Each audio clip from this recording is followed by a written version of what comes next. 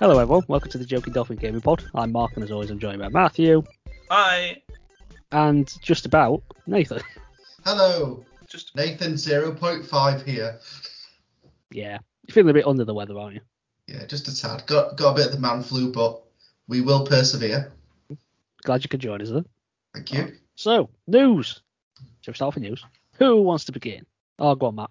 I've made that decision. Just frighten me. So I suppose one of our infamous games that we've probably talked about in the last, probably since we started this podcast, Marvel's Avengers. Hey. Well, quite a few news have actually come out from Crystal Dynamics. So firstly, they've announced that Spider-Man is coming to Marvel's Avengers, and they've put down a release date for him, which I believe wasn't this already announced, or did they change it? It was announced earlier they would be coming out this year. Oh, but no date. But they never put an actual release date. Right. But they have now. So we should expect old Spidey to come swinging in on the 30th of November. Not long, few weeks. Yeah, that's not long. Do we know what that involves exactly? Is it like a story, or is it just disguised? No, yeah. So I believe it's very similar to how the other characters have been kind of introduced. So Kate Bishop and Hawkeye and Black Panther, they're all getting their own kind of story-esque that ties into the overall arc of Marvel's Avengers.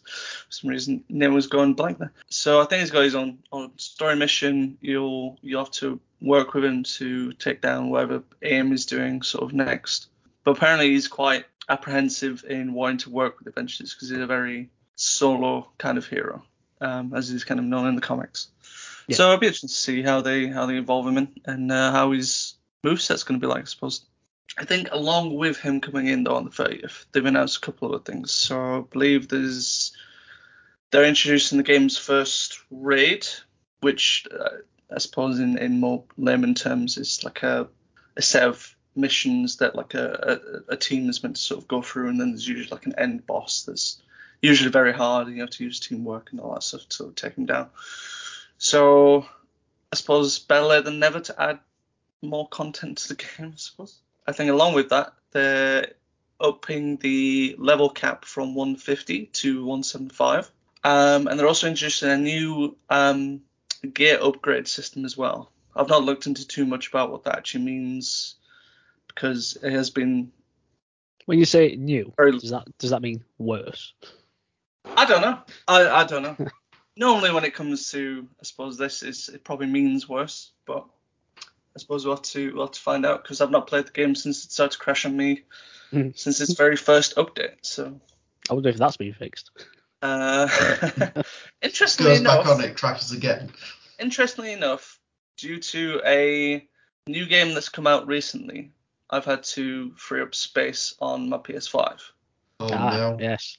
So I have, for curiosity purposes, installed Marvel's Avengers again, but on the PS5 version. So right. I might at some point go back. This is a free upgrade, isn't it? Yeah, it was a free upgrade from PS4 to PS5. So I'll see what it's like if it works. Probably, well, I don't want to say probably the bigger news that also came out with this is that they've decided to do, I suppose, a U-turn on their introduction of the payable XP booster packs for heroes. Which, well, that's good. Yeah, this is the comment they put out. It says, "We apologise for not responding sooner to your concerns about the addition of paid consumables in the marketplace." What? We introduced them as an option for an evolving player base, and did not see them as paid to win since they don't offer power directly. If it's going to cut the time for you to level up, how is it not pay to win? They're trying to change the definition of pay to win, aren't they? After considering your feedback, we have decided that by the end of today, we will remove Heroes Catalysts and Fragment Extractors for purchase. They will continue to be earnable rewards, and those already owned are still usable. We hope that this can be the first step in rebuilding your confidence in us as a team. It continues to be our goal to make the very best game possible. Thank you for being a part of the Marvel's Avengers community. Nonsense. Pretty much, isn't it? I mean, they knew what they were doing. Absolutely. Because I think I mentioned this last time, is that it's funny how it just went on Game Pass and then they introduced these. Yeah, I mean, all let's very find convenient, another way to isn't get it? money from people. Yeah. And now because that initial period is gone, they've gone, we'll do away with it now because people don't like it. The decision making in all this game is just, I don't understand it. I like the wording that they picked in rebuilding confidence. We'd have had to have confidence to begin with to Yeah. rebuild. Yeah. Just get rid of the RE. First step in building your confidence in us. There we go. Fix that for you. There's one other bit of Avengers news. Well, not news, but something interesting. I don't know if this is the same bit as mine is. What's yours, Matt? Oh no, I was pretty much going to finish there, but I think I sort of know what you were going to get at. I didn't have time to jot this down. So this is from an article. Well, take from an article called Rectbit from the website. And apparently, in the latest Square Enix earnings report, the president, Yosuke Matsuda, admitted that Marvel's Avengers has been disappointing and that the company will need to learn from its underachieving performance in the future. And he's quoted saying, Marvel's Avengers was an ambitious title for us in that we took on the games as a service model. We overcame a variety of unexpected difficulties in the final phase of the game's development, including needing to transition to work from home due to the pandemic. We were able to surmount these challenges and release the game, but it has unfortunately not proven as successful as we would have liked. There's the pandemic excuse coming in again, which surely it's been going on longer than that, the development of this game, you would think. Matsuda went on to explain that Crystal Dynamics, developer behind Marvel's Avengers and the past Tomb Raider games, may not have been as congruous a fit for Marvel's Avengers as they originally envisioned. I still don't understand why they chose Crystal Dynamics anyway, because this wasn't their type of game, was it? The games as a service. Well, no, they've never done that kind of type of game before. I can see why they chose them from a gameplay standpoint, because I still think gameplay-wise, it's still a solid game. Yeah, but if it's just the campaign, then yeah. It's just, the live service is a bit. But he finishes off with this. It says, nonetheless, taking on the games as a service model highlighted issues that we are likely to face in future game development efforts, such as the need to select game designs that mesh with the unique attributes and tastes of our studios and development teams. Words.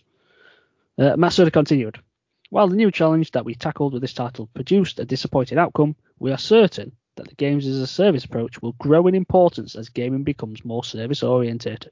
I hate that last sentence with every fibre of my being. I do not like that. I do not want games to become that way. If every game's going to go down this road, then I'll just stop gaming. Ooh, strong words there. Well, games as a service are crap. It's just are. Well, in your opinion. Yes, in my opinion. That's why I'm saying it. Yeah. It's difficult because I think some games that have gone down that route have. Maybe I should clarify. I think you've got to pick and choose which is what works, what doesn't. There was no way they should have gone down. Yeah, I think the Avengers example is probably a bad example of a live service kind of game, because there's not much content to it outside of just kind of redoing missions and then just getting high loot, and like, well, what's the point in that? Yeah, there's no like end game really. Whereas I think something like Fortnite, as bad of a example maybe, does it quite well, and that everything in the game from a core gameplay standard is free. You play a battle royale, you don't have to pay for the skins. It doesn't give you any advantages or whatnot. Yeah, I don't like Fortnite, but as what it is, it's a thing, and it does its thing well. Yeah, it does it well. I think it's collaborations with various other, I suppose, pop culture company. Well, not companies, but you know what I'm trying to get. It does that. Yeah, like different sectors. Yeah, so it comes out. Oh, we've got a Terminator skin and emotes and whatnot. And it maintains its relevance quite well. That's the thing. Yeah, it does it quite well, and it seems to get a lot of hate for being predatory, but it's like, well, but it's not forcing you to buy the stuff. All right, it's advertising it quite heavily, but the actual mechanics of the game is the basics are still there. Yeah, still there, and it's free to do whatever you want. Whereas stuff like, obviously, you look at FIFA Ultimate Team, that's Yeah. that's that's the thing a difference. That's the thing with this Avengers as well. It's like you're also paying like 60 quid for the base game, and then you've got all this crap on top of it.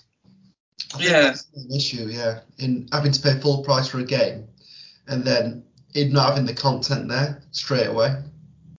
Yeah, but it did have the campaign.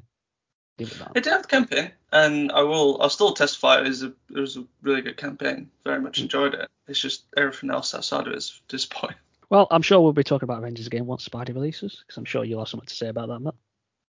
Yeah, I'll give it a go. See what it's like. I've not tried any of the other heroes, so I'll see what they're like as well. But now we're just been talking about like live service games. Ubisoft have come out and said that Assassin's Creed Infinity, their new Assassin's Creed game sort of thing, hub kind of thing. I don't know how they're going to work it, but probably that won't be free to play, which is interesting. So I don't know how that's going to work. Because that to me suggests that they're still going to sell individual games. Or is this hub thing is it just going to be they're going to release separate games and then you just control them in one? I don't know. I'm thinking it like this is going to sound really weird, but think of the Crystal Maze, okay? And you have the maze in the middle, the Crystal Dome. That's like your central hub, okay? And then you got your 4 zones on the outside, aren't you? And each of them are going to be like an Assassin's Creed game. So is it going to link like that? So you remain in the middle and then you go into these other ones? That's kind of my thought process. So would it be we'd have Assassin's Creed Infinite and then 4 games off the back of that interlink in effect? Yeah. That would be quite interesting. And then Richard O'Brien follows you around as well. That'd be the best bit. That'd be amazing. I don't know enough about. Is it Infinite or Infinity? Infinity. I don't know much about it. Like what the actual game's going to entail. Yeah, they've not really said much. Like, they didn't say anything about it, did they? Because is it? No, not really. But is Infinity itself a game? That's what I think. Or is that what they're just collectively calling this thing? That's what I'm trying to deduce. Because Infinity, it doesn't suggest a time period, does it? It's just all the time. So I think that's the bit we're getting at. So it's going to be like different time periods along that, interlinked into this central hub thing. It's all very weird. Yeah, I think I need to learn a little bit more about it to have a really good understanding of what the game is going to be. I think they said it was going to be a few years away anyway. I think it's like 2, maybe 3 years away. We'll probably have at least another sort of normal Assassin's Creed in between then.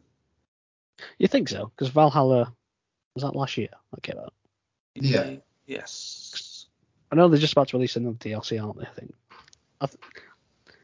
I don't know if they're going to keep doing DLC to tide us over until this Infinity thing comes along. Well, I don't know if there's going to be another one because we've not heard anything about a new one before Infinity. Why would you announce Infinity before another one?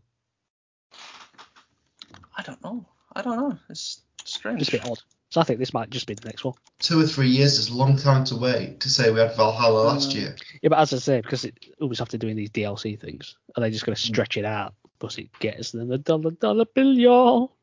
That's what gaming is now, though, isn't it? Well, that's it. You never buy a full game. Yeah. Full game. What's that then? Never heard of them. Half a game which you pay full price for, and you got to pay full price for the other half of the game. That's a DLC. Welcome to modern gaming, everybody. It's rubbish. Yep. So, I don't know if you've seen this, but Forza Horizon 5 is going to have sign language interpreters as part of the game. So in the accessibility settings, you can turn them on. So when you do the dialogue, you'll have somebody doing sign language. Now, there's a couple of options. So there's a US sign language option and a British one as well. So I think that's a really good step in terms of gaming and offers something new. Because I remember watching people using sign language at 2 o'clock in the morning, watching the Emmerdale Omnibus. I don't know why I did that, but anyway. But now they're bringing it into gaming, so I think it's a really good and a really big step. And I hope more games follow suit. Yeah, because I remember when sounds cool. Last of Us Part 2 came out, and the amount of accessibility options they had in that game were really quite mind-blowing. They really thought about almost everything. Well, this is going one step further, isn't it? Yeah. This is actually just an actual person, so they're just doing the sign language. Yeah, that's it. Bottom right hand side, doing the sign language. Yeah. The only thing is I think it's going to lead to more crashes because people are going to be looking at the sign Could language be, yeah. person. But it's only for the story dialogue side, so Right. Oh, okay. it won't be like when you're playing a In game. gameplay. Yeah. Right, okay. That'd be funny, like sharp left turns coming in, like the sign guys there doing like turn left. You just like you just staring at them, and suddenly you're just like in a tree. It's like, move out of the way, I can't see. Yeah. But no, that's great. Cool. Nice one. Right. Have we heard about some leakage that has come out from Warner Brothers about a particular game? Not off the top of my head. I don't remember this. Go on. No. Okay. Well, so there's quite a few leaks that have come from this. Basically, it looks as though Warner Brothers are going to be making their own sort of Smash Brothers-esque kind of game, but with all their like IPs instead. Oh, I remember this. Yes, there's a screenshot, wasn't there? Yes. So there's a screenshot of some of the characters that are going to be in it. It's a character select screen, wasn't it? Yeah. So we'll go to what the game is apparently going to be called. So it's going to be called the Multiversus.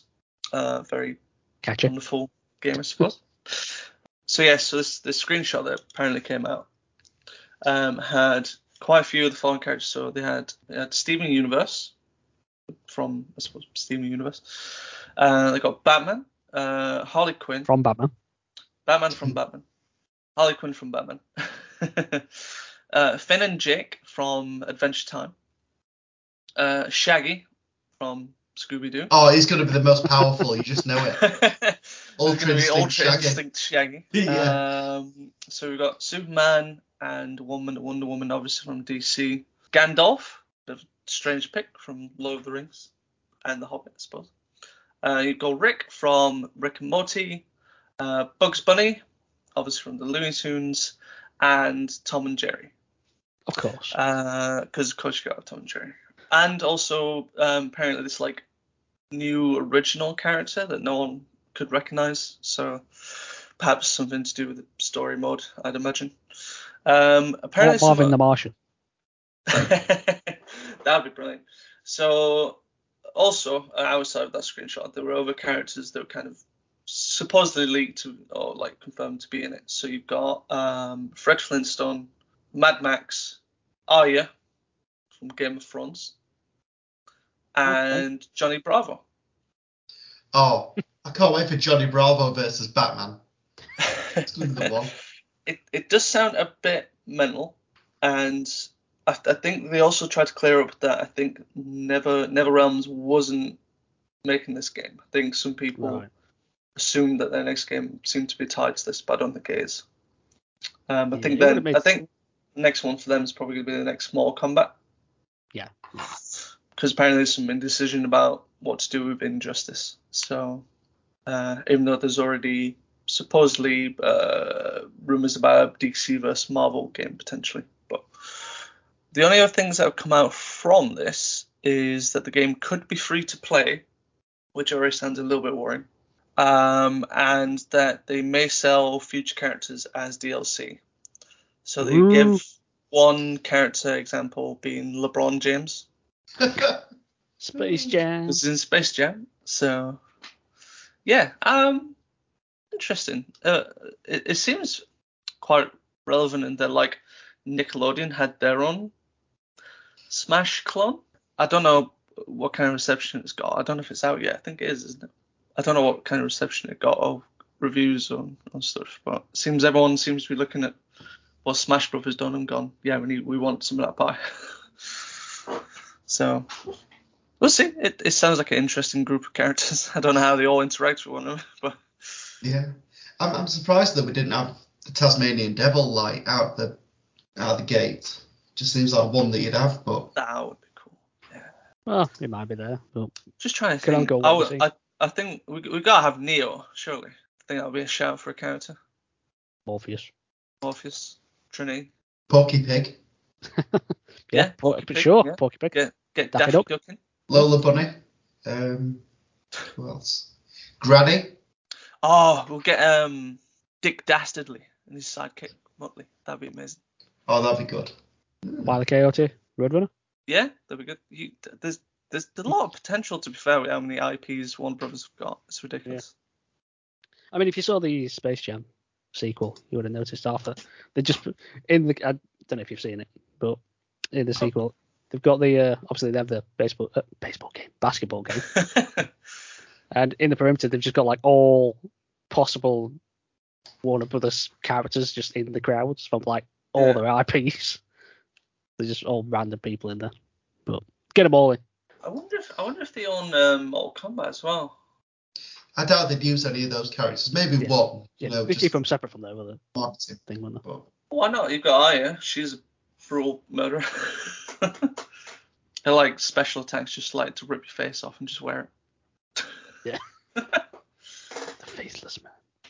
Sega and Microsoft have come out with a thing that says Sega and Microsoft to explore strategic alliance to create new strategic titles for Sega and establish a next generation development environment. Now I was going to read this statement they put out, but it's very wordy, and in the end all it's basically saying is that Sega are now going to try and start using Microsoft's Azure cloud platform. That's about it, but it's a very wordy thing. I think the big buzz sort of tag that came from this was to produce large-scale global games. Yes. Whatever They're that going to means. be making what's called a super game, whatever that means. Yeah, super game. Like super games, like what? Apparently they're going to be spending potentially like $1 billion on this. It's like, what kind of game needs $1 billion? This is the word it says. The alliance would form a key part of Sega's mid to long-term strategy, allowing the business to move forward with Super Game, a new initiative for developing new and innovative titles where the key focuses are global, online, community, and IP utilization. Words. I don't know. Sounds like Sega Smash to me. Sega Smash. Sounds like PlayStation's home. Bring it back, please. Well, people seem to get very excited that means they're going to be bringing like loads of Sega games back, and I don't think that's quite what this is. No. This just seems like a new future thing for any new games. Well, if you do recall, was it early last year, there was some sort of alliance between Microsoft and Sony for Sony to use the Azure cloud stuff as well. So, yeah. Sony uses it as well. Yeah. So, is this something similar, or? I'm guessing so. I don't think this is a massive deal as people might think it is. Yeah, it just seems like a distribution method, really. I'd like to see more, see what they can produce. Yeah. Sony have also announced that they've now formed what's known as PlayStation PC. So that's just a label for their new PC releases, because they seem to be ramping them up now, don't they? Well, we heard about God of War failed recently, so might be doing some more first-party titles. Right, probably. I mean, has Uncharted made it to PC yet? Probably will, I assume. I don't think so. Oh wait, no. Wasn't there a mention for the Legacy collection? I think. Oh yes, maybe. Yeah. I think that was going to PC. Was it Legacy of Thieves? Is that going to PC? I don't know. Legacy of Thieves and then the Lost Legacy. Who knows? Something's going to be. Yeah. We've already got Horizon. Horizon was like the first one to go over. So. Shall we quickly talk about a gaming event? So have you guys heard of PAX? Yeah. I have, yes. So PAX is held annually in Seattle, Boston, Philadelphia, and San Antonio in the United States, and Melbourne in Australia. So this is a gaming event, but it doesn't exclusively cover video games. It does other gaming stuff as well. Yeah. But this is in regards to PAX South. It's going to stop indefinitely. So the one in San Antonio, Texas. It says, when the first PAX was held in 2004, we expected at least 100 locals to show up. Never in our wildest dreams did we anticipate more than 3,000 passionate fans to arrive, or for our one-time event to turn into a series held in 5 cities around the world. While each of our other events has flourished, some of them drawing hundreds of thousands of attendees from around the world, PAX South hasn't expanded, and to some extent has remained the same show that it was when we opened in 2015. Faced with that reality and compounded by the impact of COVID-19, we have made the difficult decision to bring PAX South to an end for the foreseeable future. The heart of PAX South lives on in the incredible memories we've made in our Texas community and with the international fans and enforcers who came out to support the show. We're sorry to all our friends who were looking forward to the show's return in 2022. We join them in that, but we hope to see you again at other events if PAX returns. You will forever be a part of a family and the legacy of PAX. We learned a great deal from you, and future shows will be better for it. Thank you, San Antonio, for always embodying the PAX spirit by welcoming home gamers and the people who make the things we love, the PAX team. So that's a disappointing thing, isn't it? Because I think COVID did obviously affect a lot of gaming events, didn't it? It obviously affected E3. That disappeared for a while. And then we're getting more digital events, aren't we? Yeah. So it's a shame to be losing some of these in-person events now. I mean, we never would have got to this event, but clearly it was big for that area. And the fact that it's got like 5 different versions of it, clearly a big thing. Well, that's a disappointment. But who knows? Maybe hopefully one day it'll come back. Hopefully. Yeah, if there's enough demand, people shout about it enough, I'm sure they'll do something. Yeah. Right. Believe over the last 2 weeks, we got to see a little bit more of Halo Infinite. I recall. I've not looked at any of this, so I'm intrigued to know what. No. Okay, so we got to see, like, I suppose a new first look into sort of the campaign mode. Yeah. I think this is like the first time they've shown it off since the, I suppose now infamous Greg demo. I mean, I had a quick look at it. I mean, definitely, at least graphically, it looks a lot better. Like, things don't look as maybe flat might be the right word. I think stuff did look a bit. Sorry, was this campaign stuff? Yes, this was campaign stuff. Just that's the thing I kind of noticed, that when they did the delay, they only kept talking about the multiplayer, and I was getting a bit worried about what's actually happening with the campaign. Yeah. Yeah. Sorry, carry on. No, it's fine. So yeah, so it looks a lot better. The line looks really nice in this one. I think it did like the original look of it, but here it looks a lot better. Like shadows really bounce and stuff. And that. They show off a couple of stuff, like, so it still very much seems like open world to an extent, to a certain extent, and that like you can get from A to B however you want. It's not like linear. There's no real anything to stop you how you want to get there. So they showed off this this sort of like, I suppose, a vehicle spawning platform thing where you can sort of select kind of what vehicle you want to choose to kind of, I suppose, get to your destination. And there's quite a few different stuff. There's like, obviously you've got your Warthog, infamous. Is that going to control like a pig? Probably. I don't think they'll ever change the controls of the Warthog. It's perfect. Oh yeah. Love those sliding inverted controls. Yeah. What's wrong with that? You get to do power slides and stuff. And then they had something called the Wasp, which I think is potentially new. I'm not sure. I've not really played Halo since like Reach, so I can tell you if the Wasp is new or not. But it looks like it's the human variant of the Banshee, so that looked cool. So sort of making your way through level looked pretty cool. I don't think there's really that much new than kind of showing off graphically. It looks a lot better. I think they did also show off an upgrade system for your abilities. So I think you sort of get like amount of, I don't know if it's like points or like a material that you can use to upgrade certain abilities. So I think there was stuff like health increase. I think there was I think there might be a sprinting one. I don't know about anything else. It was very brief kind of show of it, but everything does look a lot better. Craig's also got a beard now, so I think that might have been done on purpose. just to annoy everyone else. They showed off a few other, like, what I'm assuming they're going to be sort of story characters that, like, there seems to be a Covenant that hunts down Spartans. I'm just looking at the Wasp now. It does look really cool. So I can go pretty high with it and then just shoot things from down below. It's great. It does look cool. I do like the introduction of the wrist grapple hook. I've seen some like videos of it for people using it in multiplayer, and like some of the stuff that you can do is absolutely insane.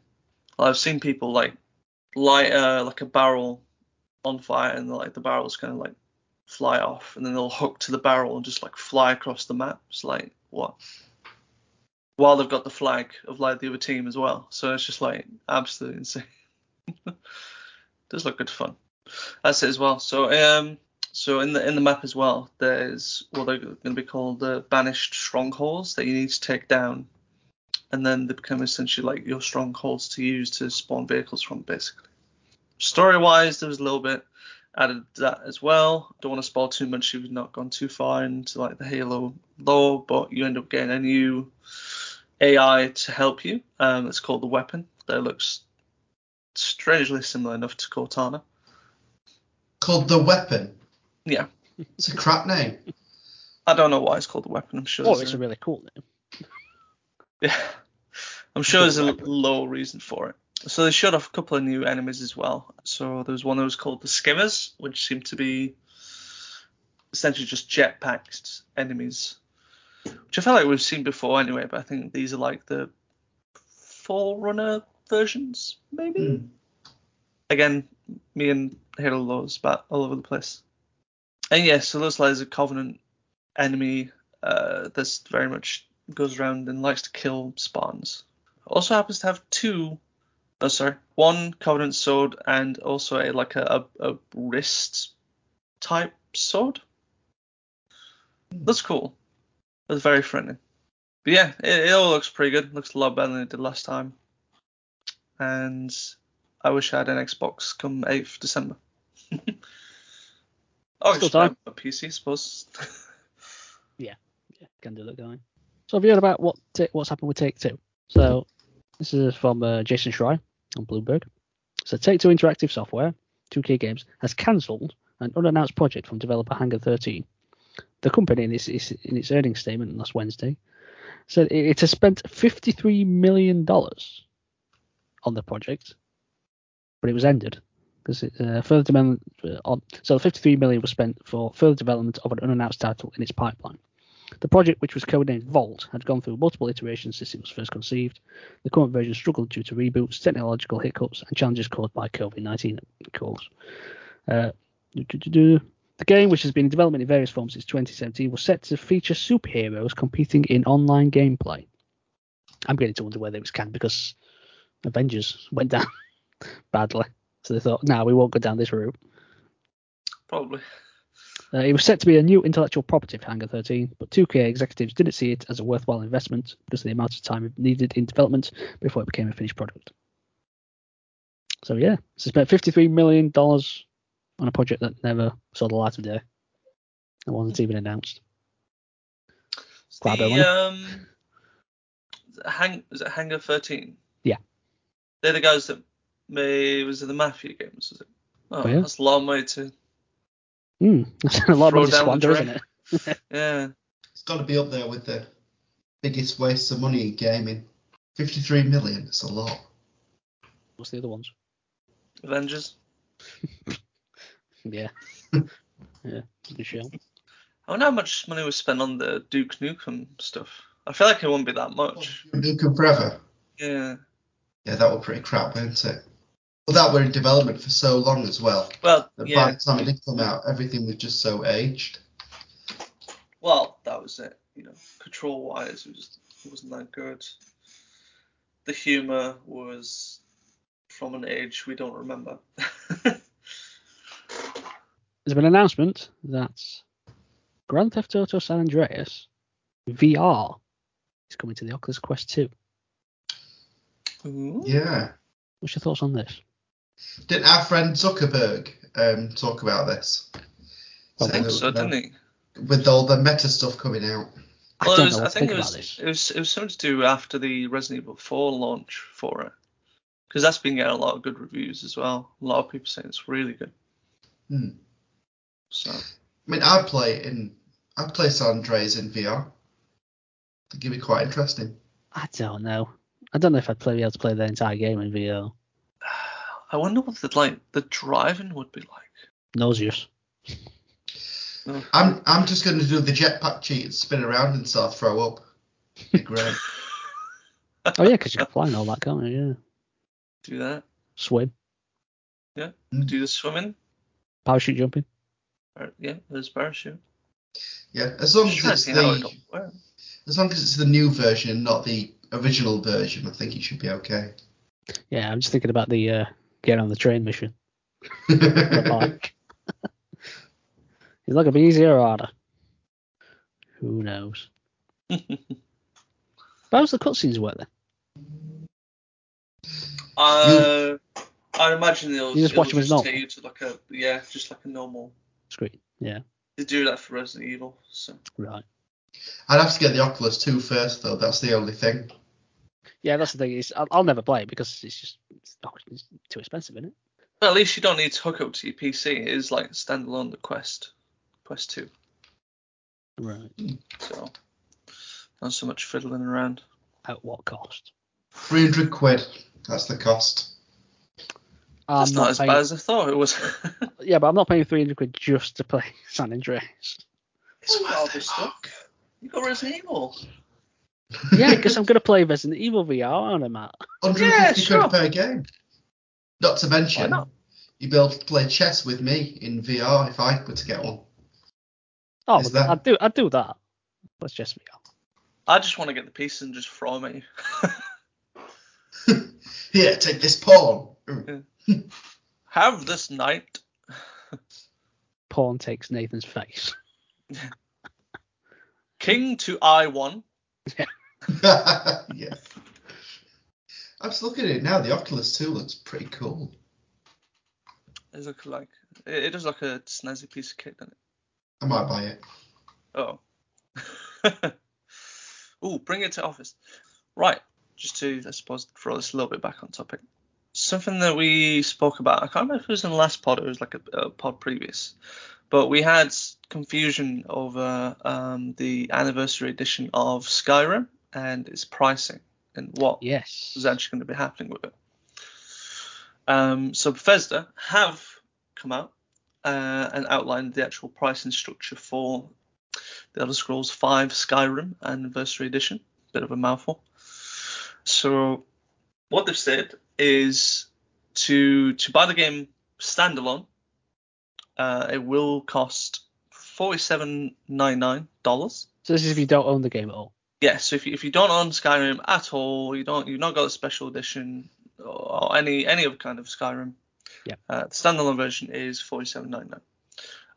If you do own the special edition, you can upgrade that at launch to a price of £15.99 to the anniversary edition. I've kind of forgot what the upgrades were actually. Well, it was something like fishing. it was the only thing Bethesda's originally done anything in this game is the fishing. Although I've heard as well there is like potentially some new missions as well that has tie-ins to Morrowind and Oblivion. Right. I've heard that somewhere. So along with that, obviously you've got about 500 plus community creations that Bethesda have decided somehow fits into the game as well. So what they've also noted as well is that your achievement / trophy progress will carry over from the special edition over to the anniversary edition, unless you're upgrading from the PS4 version to the PS5 version. I don't know why, but that's the thing. Right, okay. But also, they do have a next-gen upgrade coming for the special and anniversary editions. Oh. They will be free if you own those games. Okay. So don't worry about that. So as long as we pay the $15.99 to upgrade the special edition, we're okay. Or even if you just got the special edition. So you get the definitive edition, but then there's going to be an upgrade on that. Yeah, so there's going to be like a PS5 version of the special edition and anniversary edition, but they're free. So if you've got the special edition, you don't upgrade. You can get the PS5 version for free. Oh, the tinkering. They just need to move on. just make the next game already, Starfield. But yeah, that's cleared everything up. It's Ridley Scott and Blade Runner all over again. Just messing about with it. Let's move on. Speaking of moving on, do we have any other news? Shall we get into the state of play? Oh, that thing. I completely forgot there was. Yeah, that thing happened. That thing. Moving on. Yeah. Overall, yeah, I went first. Apart from one game. Yeah, the last game they showed off, I think, was probably the most interesting. What was it? Yeah. The Little Devil Inside. Yes. Yeah, I looked at that and to be honest, I didn't know what it was trying to be. I'd say because when I was it that big PS5 thing they did ages ago just before it launched, the Little Devil Inside appeared on that, didn't it? But I don't think it showed any gameplay of that. It just... No, it was very much just cinematic. But this looked quite different from what I could tell. The bit where he's like in his car and then and then, about the world, and he's wobbling around, and then it moved into like the kind of thing we've seen before. It was almost like, it reminded me a little bit of. It reminded me of how Legend of Zelda 2 kind of plays, and then like they'll go over Mark, but if Nathan kind of knows what I mean, you got like an overmap that you walk around. And then anytime you go into like a grassy part, there's like enemies that start appearing. If you bump into them, then it moves into like a proper like 2D side-scrolling plane where you start to fight all the monsters until you get out of the stage. You kind of remind me a little bit of that. And then like you had an overmap, you walk around, and then once you bump into like some enemies or whatever it was, it moves into like a 3D plane where you have to then start battling what you've got. I was quite intrigued by that because I don't think many games have really utilized that before that I can remember. I'm just looking at the Wikipedia entry. It says the game's single player and cooperative multiplayer modes both follow the professional and personal lives of explorers searching for monsters and supernatural events in a 19th century inspired world. I didn't realize it was co-op. No, I didn't. That's new. But you kind of saw that when you went to that house, didn't they? And then the ghoul things came out. But I'm very intrigued by that one. Yeah, it's one I'll keep my eye on. But when I first saw it back in that PS5 thing ages ago, I thought it seemed to like have some decent comedy moments in it. I didn't see many comedy in this. No. So I don't know what to think about that. Seemed fairly serious, but yeah, I hope it's still got its comedy chops. Let's see. It was only a small portion of the game, and it sounds like it's going to be a massive game from the looks of it. So we'll see. We'll see later if there's any more on it. Yeah. Was there anything in that state play? Oh, sorry, what were you going to say about? Yeah, I was just going to say that one of the games that really stood out to me was First Class Trouble. Looked quite interesting. It's like an Among Us style game where you've got to sabotage rip off people. is the word you're looking for. No, I'll be honest. Among Us was not the first game to do this kind of stuff. Among Us is the rip-off. Rip-off of the rip-off. Fortnite's a rip-off. So... True. Anyway. Yeah, that one looked pretty good. That's coming to PS Plus, isn't it? It's already on PS Plus right now. It's out now. Yes. Yeah. For PS4 and 5, so you can play that right now if you wanted to. Funnily enough, I did have a game of it, but I'll get to that later on in the podcast. But yeah, I enjoyed the aesthetic of it, like the 1950s, 60s styling. Yeah. It was quite good. We also got confirmation of a Bugsnax update. Yeah, they are the big snacks. Yeah. I love big snacks. I've still not played that game, but the thing is, we were all excited about this to begin with, and then I think you played it, didn't you, Nathan? You were disappointed. It disappointed me a bit, but I might come back to it because this upgrade's coming early 2022, so I might get it reinstalled after that and see what it's like. But yeah, the upgrade gives you giant Bugsnax. They've got hats now, so that's a thing. Yeah. Hats. You can decorate your hut.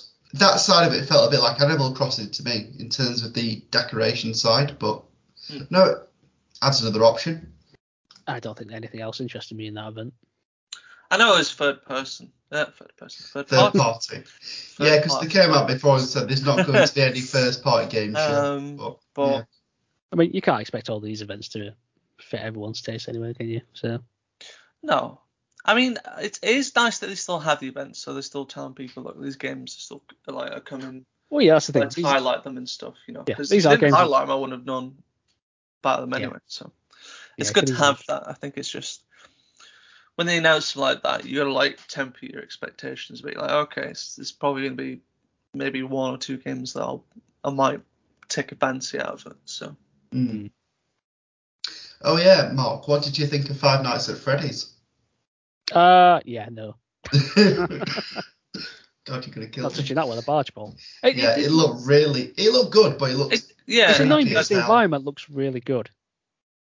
That sort of aesthetic and all the neon lights and all that. It looks really cool, but it's just like, nope.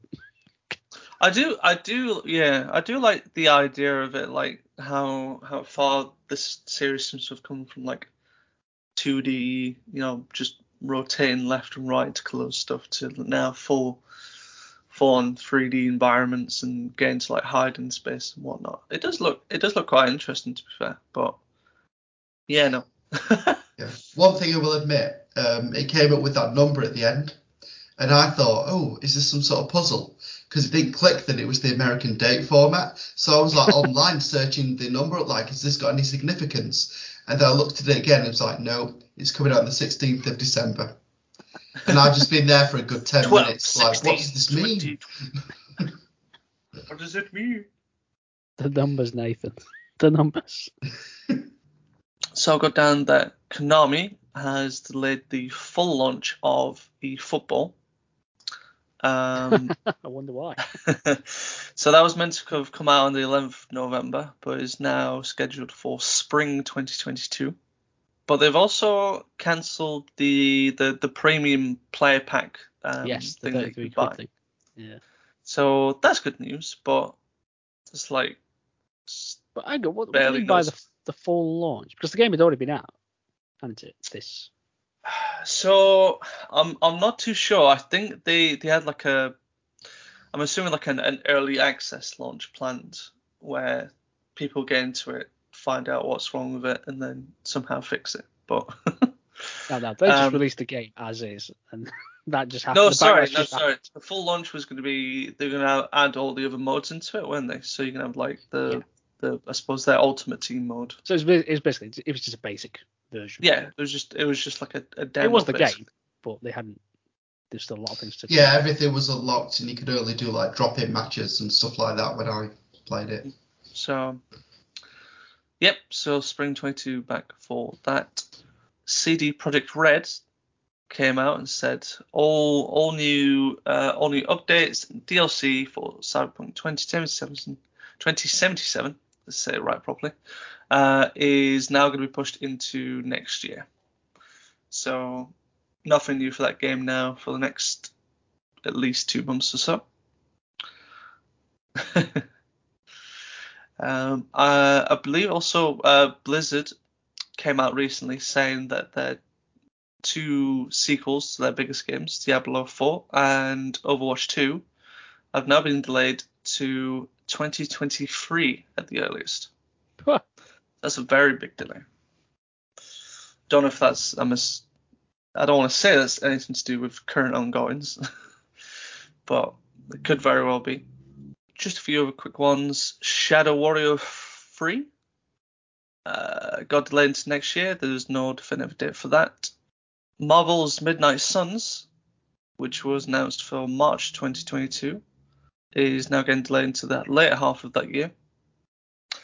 And Bandai Namco has come out and said the release for Digimon Survive, which was a game that was meant to come out in 2019, will now be coming out next year instead. But a lot of fans, me included, kind of already knew that. So, so that's my quick fire delayed news. But in the end, delays are good. Yeah, gives us more time to play what we've got. Yeah, it's not like we've run out of games, is it? No, I've got a massive. Yeah. They're not going to get released in an awful state. And let's face it, that still might happen. But the end of this year / the first quarter next year. There was one big game that really came congested. out that was delayed quite a few times that still came out in a massively awful state. Which one? Cyberpunk. Well, it just happens so much nowadays. delayed and still came out, buddy. Yeah, but apparently it ran surprisingly well on basic consoles, they said. But it didn't. Right, I've got one thing Okay. to finish off. So, Snoop Dogg. We know Snoop Dogg. Not Yeah. personally, but we know of him. So he was on the Rolling Stone Music Now podcast. And he said this in regard to his friend and fellow rap artist Dr. Dre.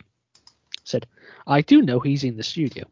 I do know he's making great effing music. And some of his music is connected to the GTA game that's coming out.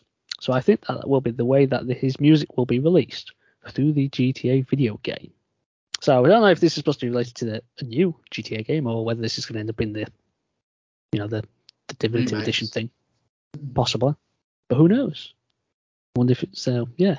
Either he's going to be in the new one, or they'll add his music into something like San Andreas. It makes sense, I guess. Yeah. I mean, if they are going to add his music into San Andreas, it made me think that they might not have got all the right licensing for the songs. So they've had to, so they've fit other ones in. Yeah. But also, it's supposed to set during the night, isn't it? So Yeah. it's supposed to be 90s music. But obviously this won't be 90s music. This is created now. But it's interesting nonetheless. Bit of Dre. It's clearly Vice City. Yes, he's going to be Vice City, yeah. Based in the 80s. I should move on to what we've been playing then. Yeah. Ah, why not? Who wants to kick us off? You. Me? You. You always say that whenever I ask, but alright. Okay, so I've been playing a game. Well, I played two games, but the first one I'm going to talk about is a game I've been playing on and off for what feels like about a year. Probably like January, February, I might have started it. It's a big game. One I've been wanting to play for a long time. And that game is Mass Effect Andromeda. Ah. Okay. So, as I say, I've played it from about January, February, and I intently played it when I first started it. I've played quite a lot, and then, for whatever reason, other thing came along, and then I just started playing other things, and then I kind of dipped in and out of playing it, and now recently I've really got back into it, and I've now managed to finish it. Took a heck of a lot of time. Many hours were put into this. So, the game is basically about, so you play a human. So races in the Milky Way, for reasons that I can't remember, have left the Milky Way and they're travelling towards to Andromeda to try and make new lives for themselves, to make settlements. So different races board these different ships called the Arks. So each race has a different arc, and yours is called the Hyperion, and it travels to the Andromeda Galaxy, and things happen, and you can either choose to be one of two siblings, either be Scott or Sarah Ryder. They're your two choices, a male, female character. Whichever you choose, the other one ends up in a coma for plot, and each race on their arc has somebody called a Pathfinder. So these are the leaders of those races on this mission. So this mission is known as the Andromeda Initiative. And for plot reasons, you become the human Pathfinder. So you end up leading the human endeavour. And what you have to do is you have to travel around the Andromeda Galaxy, basically trying to find a new home for civilization. And as part of that, you have to try and build bridges with local planets, like local communities on these planets who already exist before you arrived. Some are welcoming, others not so welcoming. And whilst all this is going off, and basically you build colonies on different planets by doing jobs and missions to help these people out. And then, in the midst of all this, there is a vicious race in the galaxy known as the Kett, who are trying to take over the galaxy. So basically, you're trying to help these people defend against them as well. Now, that's all I'll say in regards to plot. Now, you probably remember that when this game launched, it didn't get a smooth launch. No, it was a bit buggy. No. Yeah, it was a lot was said about it in terms of its bugs and things like that. And some of the bugs do still exist, I have to say, when I played it. Do they still have googly eyes? Yes. So Good. I played as Scott Ryder, and his eye. So he'll be talking to somebody, and then suddenly he just got all glazy eyes, and he started doing like the Undertaker thing, where they like roll back into his head. It was really quite weird. And I know there was talk about the lip sync. That wasn't so bad from what I noticed anyway. But they've worked on that. Yeah, that wasn't a massive problem to me. Mm. But one thing I did notice is the glitches in terms of movement of characters. So you'll be like on the Nexus, which is sort of like the Citadel from the original Mass Effect trilogy. Yeah. So it's like the home of the Andromeda Initiative, the space station. And you'll be on there, and then there'll be people just standing around, and suddenly they'll just slide across the floor, like they just go, whoo, like as if they're moonwalking. Yeah. It's very odd, and then they'll just slide back. But overall, I think this game got a really bad rap.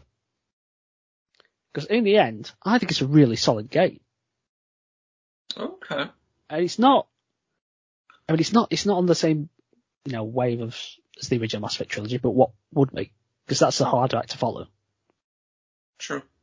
Because you've got things like, because a lot of that was about, the character development and that kind of thing, and it's over 3 games, and it's like that whole story arc, isn't it?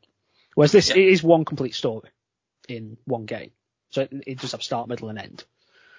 Okay. So you don't quite have that as much development of the characters, but you do get some. Some are more developed than others. I mean, there's a particular character called Jarl, who I think's very well developed. He's sort of, in Mass Effect games, you can develop relationships with people, can't you? You can have romance with people. And that still exists in this. But in this, which I don't think was in the original one, is you can form friendships. Now I know effectively you're making friendships anyway, but there's an actual official friendship choice in this. And I don't know if you can do it for multiple characters, but I only did it for this character. I assume it goes down like one pathway for, like a romance. Once you've chosen one, it goes down that pathway for that person.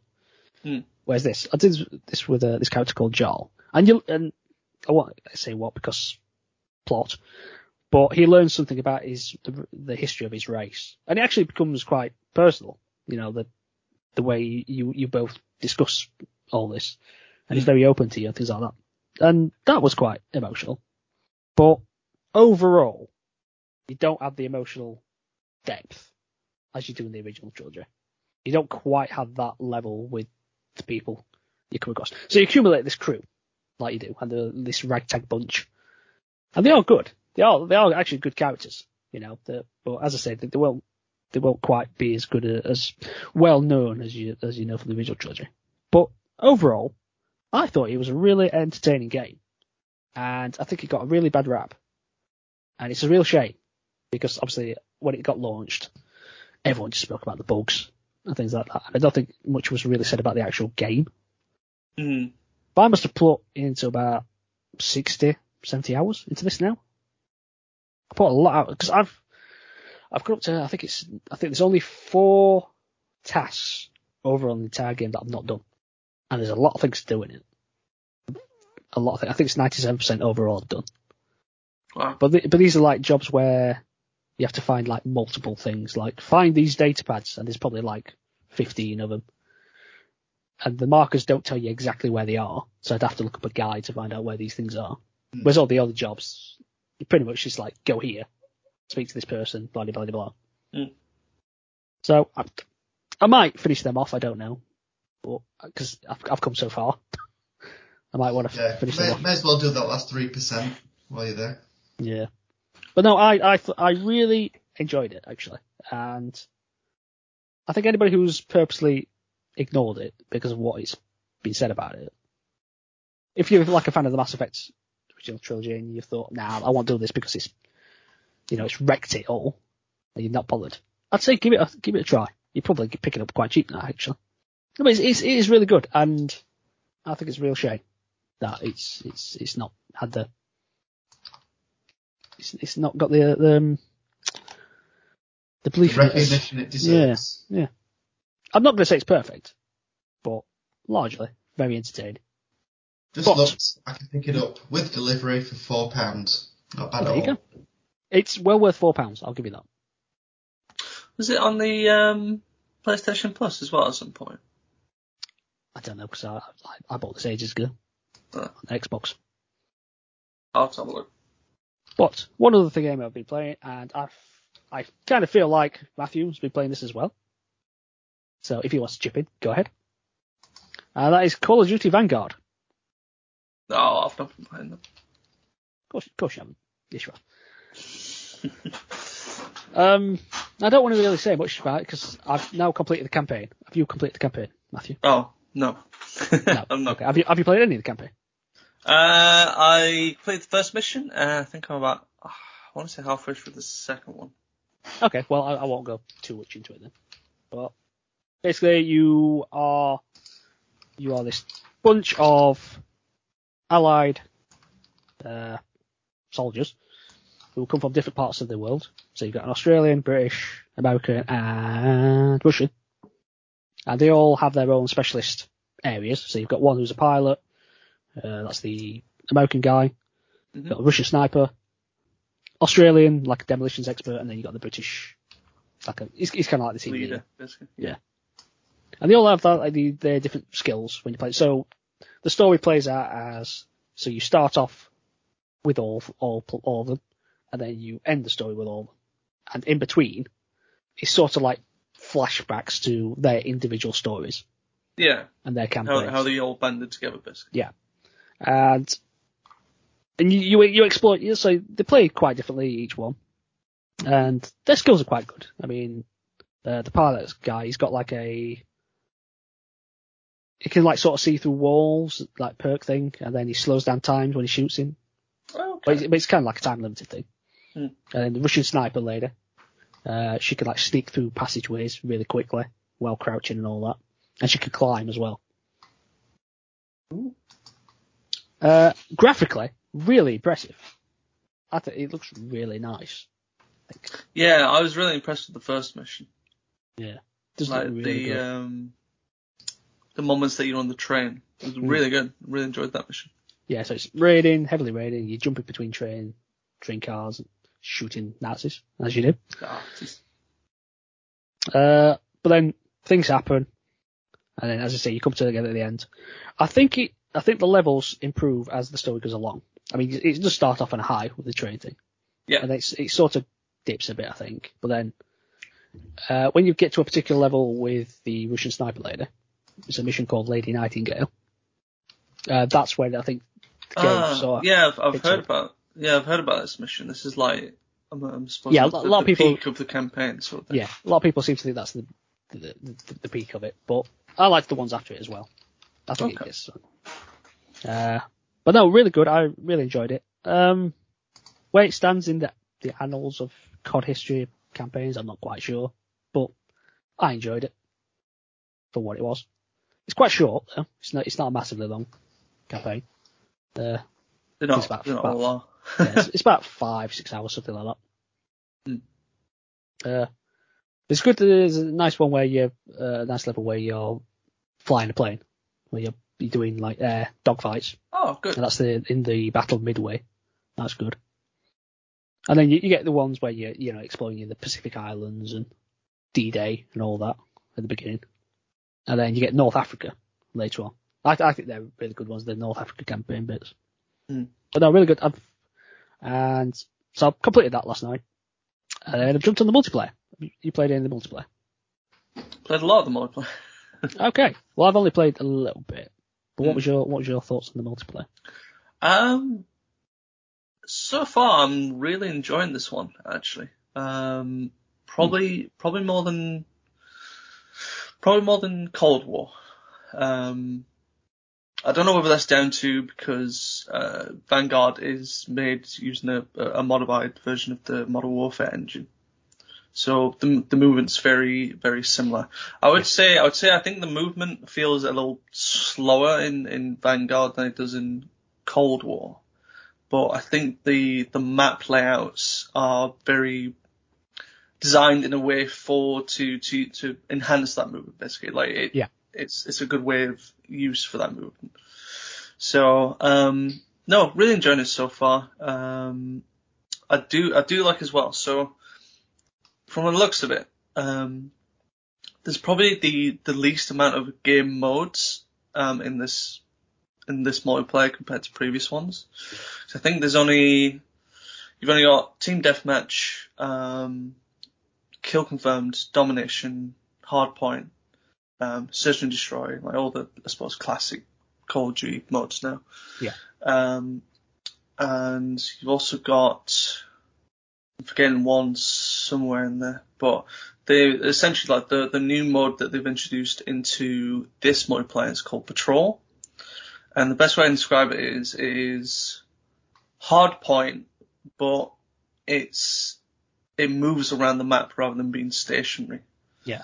So it essentially has its own path that it follows, and you have to be in the circle for a long amount of time while it's going around the map. So it's actually quite even in terms of that, like, both teams spawn on like opposite sides, and the point kind of goes around each point quite evenly, so you can both take the point as much as, like, the others are trying to fight you for it, in effect.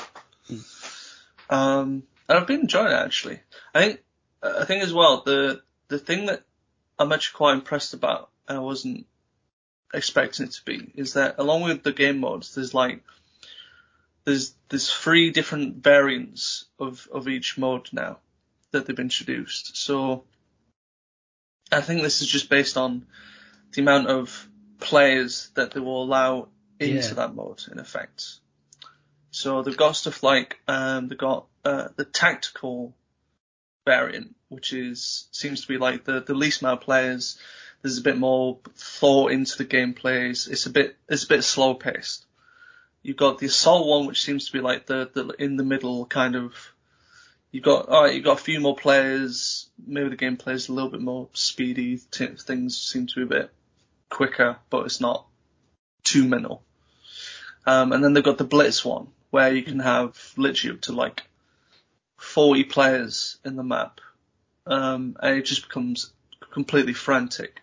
But it's not in a way that it's like confusing or out and out, like one team's definitely dominating the other if you try and spawn camp or whatnot. Yeah. It's pretty good how it seems like each match is now varied in a way that it's refreshing in a way. Like each like next mode you play is different to the last. It's not. Yeah, it makes each map, I guess, makes each map a bit more unique, just depending on player count. Yeah. Really. Yeah, pretty much. Like there's certain maps that that can, what's the word? Conform to the 20v20. Sometimes some maps are only good for the 6v6. Yeah. But it's varied enough in that, like, it feels like I'm not experiencing the same match each time. Yeah. And I really like how they've implemented that, because I think that's something that I think previous titles have really struggled with, is that they'll always introduce new game modes that say, like, oh, we've got like ground war for Modern Warfare, it's like 32v32, and then by like a few months later, people are hardly playing it. Yeah. Because it's not. Honestly, I'm disappointed there's no war though. That's it. I want my really war. Like that. Yeah, I want my war. Yeah, it's my favourite game type of like any Call of Duty, I think. But you know, you never know. Could be something that's in the pipeline at some point as seasons go by. As long as enough people make enough noise about it. But no, really enjoying the multiplayer this time around. Yeah. I've only played a bit of the multiplayer, a few games, but I did really like it because I played. Is it Castle? Is that one of the maps? Castle, yes. It's a classic classic map from World at War. Yeah, so that was the first one I played. I actually did alright on that, but part of me thinks, is that just because of this skill-based matchmaking thing? Because I'm a noob, is it putting me with other noobs so that it makes me feel good? And then down the line I'm going to be awful. Which is probably I should come into your matches. I probably feel like it gone. Yeah. But we need to get a clan. Because you get extra XP for a clan. Yeah, it should be so. Oh yeah, also to mention as well, I do like as matches end, you go like, here's a play of the game. Well, it depends on what game type you're playing. If it's team deathmatch or something like that. I think there's a play of the game. Yeah. If it's something like Search and Destroy, it's normally like the final kill that you get to see. But then you got like the team MVP stuff. So like they'll always pick out 3 people who've done certain things better than others. Like could be like most headshots, highest score, or like highest kill death ratio or something like that. Yeah. There was one that was funny. It was one that just says honorable mention. Mm. It's like the guy who's got like maybe like the second or third best score. Just like, okay. But you can vote on either of them. You can get like XP out of it as well. And if you vote early and everyone votes on your same person, you get extra XP as well for those votes if he wins. Oh, right. It's pretty cool. I like it. It's very much like Overwatch does something similar, where you can vote for like the best player depending on what they've done in the game as well. It's very much they've taken that system and put it in, but it rewards like positivity and stuff, so it can only be like a good thing. Plus you get some extra stuff out of it, so it's cool. I quite like it. I've had a couple of MVPs already. I've not. But I only played like 2 games, so. But no, I enjoyed it. I'm looking forward to playing more of it actually. So yeah, really I'll play good. more of that later on today. Mm. You got anything else you want to talk about, Matthew? Or anything else on this? Well, just to I suppose add in the third and final game mode from Vanguard that I've been playing, which has been the zombies aspect of it. Oh, I should have known that.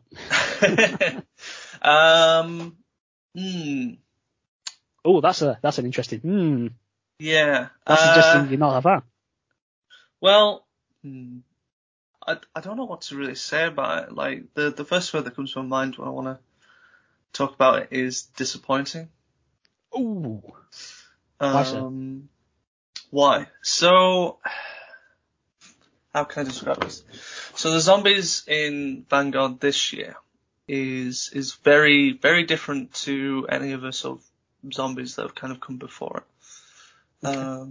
So what you do, essentially, when you start off, you're in like almost kind of like a hub kind of world in Stalingrad. And you've got 3 sort of portals that will take you to a specific, we'll say multiplayer map that's dressed up like a zombies map basically. And you've got certain objectives that you got to do in there to then unlock that next part of the hub world in effect. But there's only 3 objectives so far. So there's one that's called Harvest, where you have to kill zombies that eventually drop these rune stones that you then feed into this like I forgot what they call it, but it's essentially like a stone altar thing. And once you've fed it, it will then move around the map to another point in which then you'll need to feed it again. And then after a third time, it finishes and it returns you back to the hub world. So then you unlock sort of that next part of Stalingrad, in which case you might unlock like a perk fountain, which will replace the perk machines. But the act's very similar in that they give you extra abilities like extra health regen, movement speed, reload speed, or critical damage. And you essentially do that until you kind of unlock all of Stalingrad, and then the portals then appear in a very specific place all the time, and that's how you kind of advance the round. Each time you do an objective, you advance the round. But there's no, how can I put it? It's round based, but also not round based map in like how I would envision it. Like you normally got like doors to unlock, you've got special rounds that happen that bring enemies in or whatnot, and there's no like Easter egg quest in it either. Right. So it's very bare bones of a zombie mode. I think there's going to be any additions to it. They are going to make additions to it. They announced that once season 1 of Vanguard properly happens, because we're still in like pre-season / the last season of Cold War. once season 1 properly happens, I think that's when they're going to be introducing more elements to the game type and a proper like Easter egg quest to do. But at the moment, it just feels empty. I have to say, when you think about it though, because they put a lot into the normal multiplayer, haven't they? There's a lot in this launch. They have done, yeah. So And maybe to be that's fair, why. with the zombies mode, it's been developed by Treyarch, so it's not Sledgehammer who's focused on it.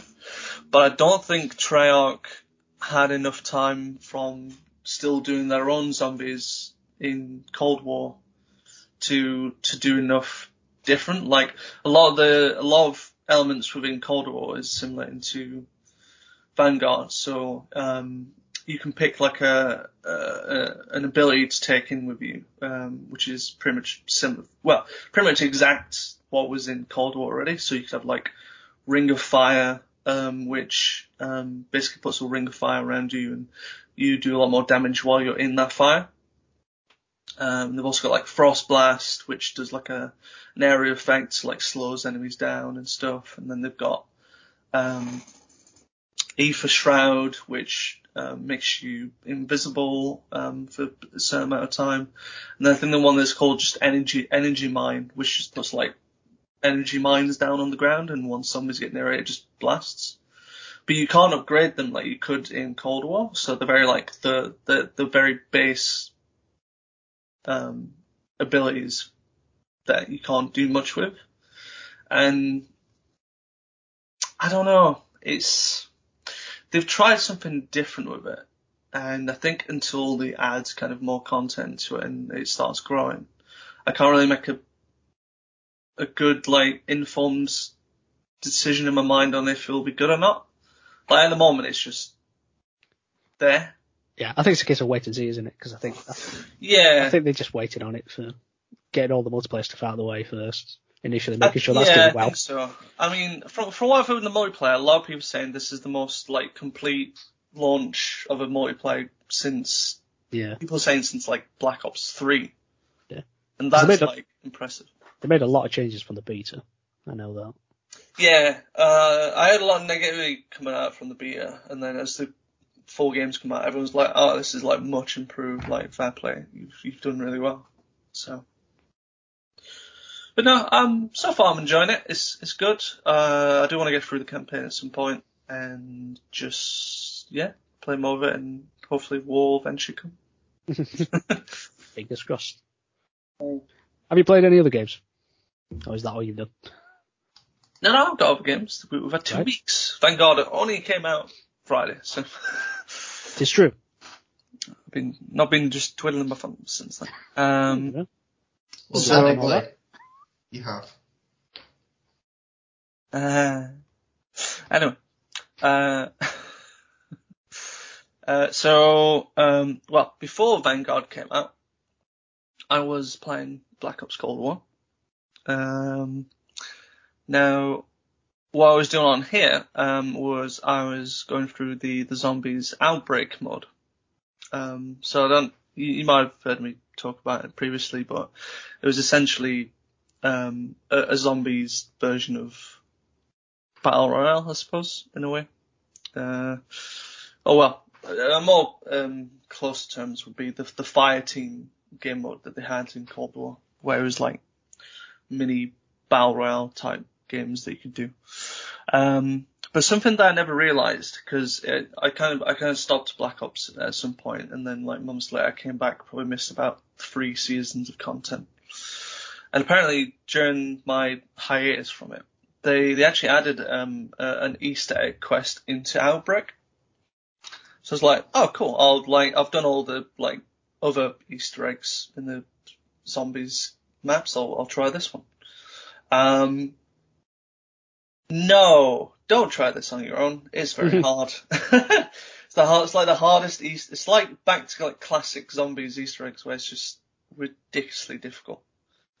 And I've tried it like 2 or 3 times, and only one, like my first time I got to the boss fight and didn't realize it was timed. So I didn't do very well there. And like the next few times, I still didn't do very well. but I did like it. I don't know if I'll go back to try and finish it. I kind of like want to, just to kind of finish it all. But I have like uninstalled it now, so. Oh, that's it. Can't go back now then. That's it. But then I've also reinstalled the PS4 version, so. Oh. Just to get my space back. So I could go back for it, but graphically it won't be as nice or run as quick. But we'll see. We'll see what I can do on that one. But no, really enjoying the Outbreak. I'm hesitant to go back because when I was trying to play for it, it was during the Halloween update. So basically what I meant in zombies, all the zombies that spawned had like a pumpkin head on them. Okay. But every so often when you kill one, they'll actually drop that pumpkin and you can get like a surprise out of it. So most of the time, when you try to open it, you could get like, tier upgrades for your weapons. So you could get like, your weapons could upgrade much quicker and sooner. So you felt a lot more powerful, a lot quicker basically. Either that or Mimic would appear and would try and eat you. So, risk and reward and all that and stuff. So, and it actually made Outbreak a lot more fun to play for me because I didn't have to like worry too much about the points that I was getting or stuff. Like I could just get a pumpkin head and get lucky. I could start upgrading my weapons and start worrying more about using my points for perks and that. Yeah. But once I think that ended a couple of days ago, before Vanguard came out. Actually, I think it was just a day before, because Halloween doesn't last very long, unfortunately. But it was good. I'll see if I could go back to it. It'll probably be harder, but I'll just have to put more time into it potentially. Outside of the Call of Duties, I think as Nathan mentioned one game earlier, I'd also played First Class Problems. Cause I think as well, it looked interesting to me. I played a couple of games and, did you have any controller issues? Mine just seemed a bit janky. I don't know what you thought about it. I didn't have controller issues too much. There was at one point where I'd accidentally gone to the chat menu. Yeah, and it kind of got me stuck when I went into that Yeah, section. I got like stuck into it. Like I didn't want to say anything because I'd gone into it by accident. I was trying to like pull out of it. I just couldn't pull out of it, so I just stood there for like a good 30 seconds until I like just put in like some random word in. I was just like, okay, and then like finally I could move once I like put something in, but that wasn't good. You need proper communication in this game as well. This isn't like I think with something like Among Us, you can do your own thing, and well, when I play on the PC, so the only time you really need communication between each other is once you're into like those rounds of like, oh, someone died, you found them, or someone's hit the emergency button. Yeah. I think in this, there's a lot of cooperative elements to it that you need to do, and without like knowing anyone else or really talking in the game, it's very hard to get past like the first stage. Yeah, because there's a lot of more collaboration to it. Like you would need to like open something so that people could get across, for example, and stuff like that. Yeah, there's a lot of those elements to it where it's like the first stage. If you're not I forgot what they call them, androids, I'll call them, but I think they've got their own name to them. If you're not like an android, if you're a resident, you've got to find 3 key cards in the level to unlock going into like the next section of stages. But I think some of them are locked behind doors that you need 2 people to open, I'm assuming. And without real proper communication, like actually talking in the game, there's no real way to tell someone, look, you follow me to this door because we need to open it to find stuff that we need. Like the 2 games that I played, we all died because oxygen ran out. I was just like, oh, okay, yay. Well, when I played my game, I was one of the androids, and we ended up sabotaging. Personoids. That's what they call it. Personoid, that's it, yeah. I was one of them, so we ended up winning. By no skill of mine, it was the other people that made it happen. You just took the credit. Yeah, that was it. To be fair, the first game that I played, there were two people like actually saying stuff in the chat, like, "Oh, it's this guy," and then like the other guy replied like, "No, it's not me, it's him." And I was just like, "I don't know what I'm doing. I think I need to do stuff." Yeah, that's one thing that I don't think the game does well, in introducing you to the controls and what you're actually supposed to do. Yeah, there's no tutorial level or anything, so you kind of get thrown straight into it. So you have to kind of like learn as you play. But I don't mind that too much. But there's like, I think in my second game, I eventually got someone to help me with this door. But it was like, you have a symbol. You have to tell the other person what your symbol is, and then they have to pick it in their selection. They have to do the same to you. And it's like, without actually using voice communication, we were just kind of stuck. Yeah. I don't know why I didn't try to talk, but like I hate like having to talk into chat, because like normally I just get some kid just tell me to shut the F up or something. So, or is that just Call of Duty? That's just Call of Duty. Yeah, it's probably just Call of Duty. So it was difficult to play and really get into it. I think if us three played it, it might be a bit different then, but because at least then we've got two people that might be potentially helping each other. If you're not, I think that's the thing, it's getting over that hurdle of actually most people being able to talk to each other. Yeah, so I think it's funny, you could have a good game and you probably could do. Like I've seen YouTubers play it, and it does look fun. Like there's a lot of depth to it from what I can tell. But I think on console it's just getting over that like hurdle of actually talking to people. First world problems for first class trouble. First class trouble, that's it. I said problems and I wrote it down as first class. Whoops. That's my fault. So outside of that, the only other game that I've been playing is Phasmophobia. Of course. Of course. Because why wouldn't you? Why not? But with it being Halloween, they decided to also have their own new update, which actually had quite a bit new stuff to the game. So we thought we'd go in and investigate and see what it was all about, really. So the new update, which there was called Nightmare, introduced 4 new ghosts, and they also introduced a new map. But this was a much different map to what they've done. So normally it's like, go into this building and find out what's going on.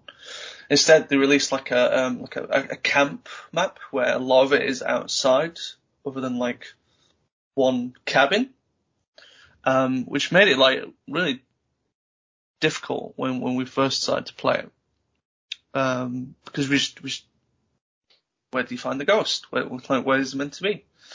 But you've got like these tents they can go into as well. They can like open the tent cover, and then you can go in and I suppose the ghost room could be there. So, but we did terrible. We like absolutely died. It was like the first time both myself and my friend have actually died in the same map. It's very difficult. They've added a lot to this update. So what they've done is they've reworked the difficulty system now. So now there's 4 levels to it. So you've got amateur, which is sort of your beginner one. So not much really happens there. You've got like 10 minutes before the ghost can start hunting, so you can find all the evidence. Powers on straight away, so you don't need to do too much about that. And then when the ghost isn't hunting, the hunt only lasts for about 10 seconds or so. So it's not too difficult or whatnot. You've got intermediate, which is like the pretty much in the middle. You've got the 5 minutes to find evidence, and I think the hunt lasts about 30 seconds. I think. But the new thing they've done with this now, we're in intermediate, the power is off now. So you gotta turn the power on to then start like warming the house, I should say. The rooms is what I think I was trying to get at. So you can use the thermometer to find where's the lowest temperature room, and that's probably the ghost's room.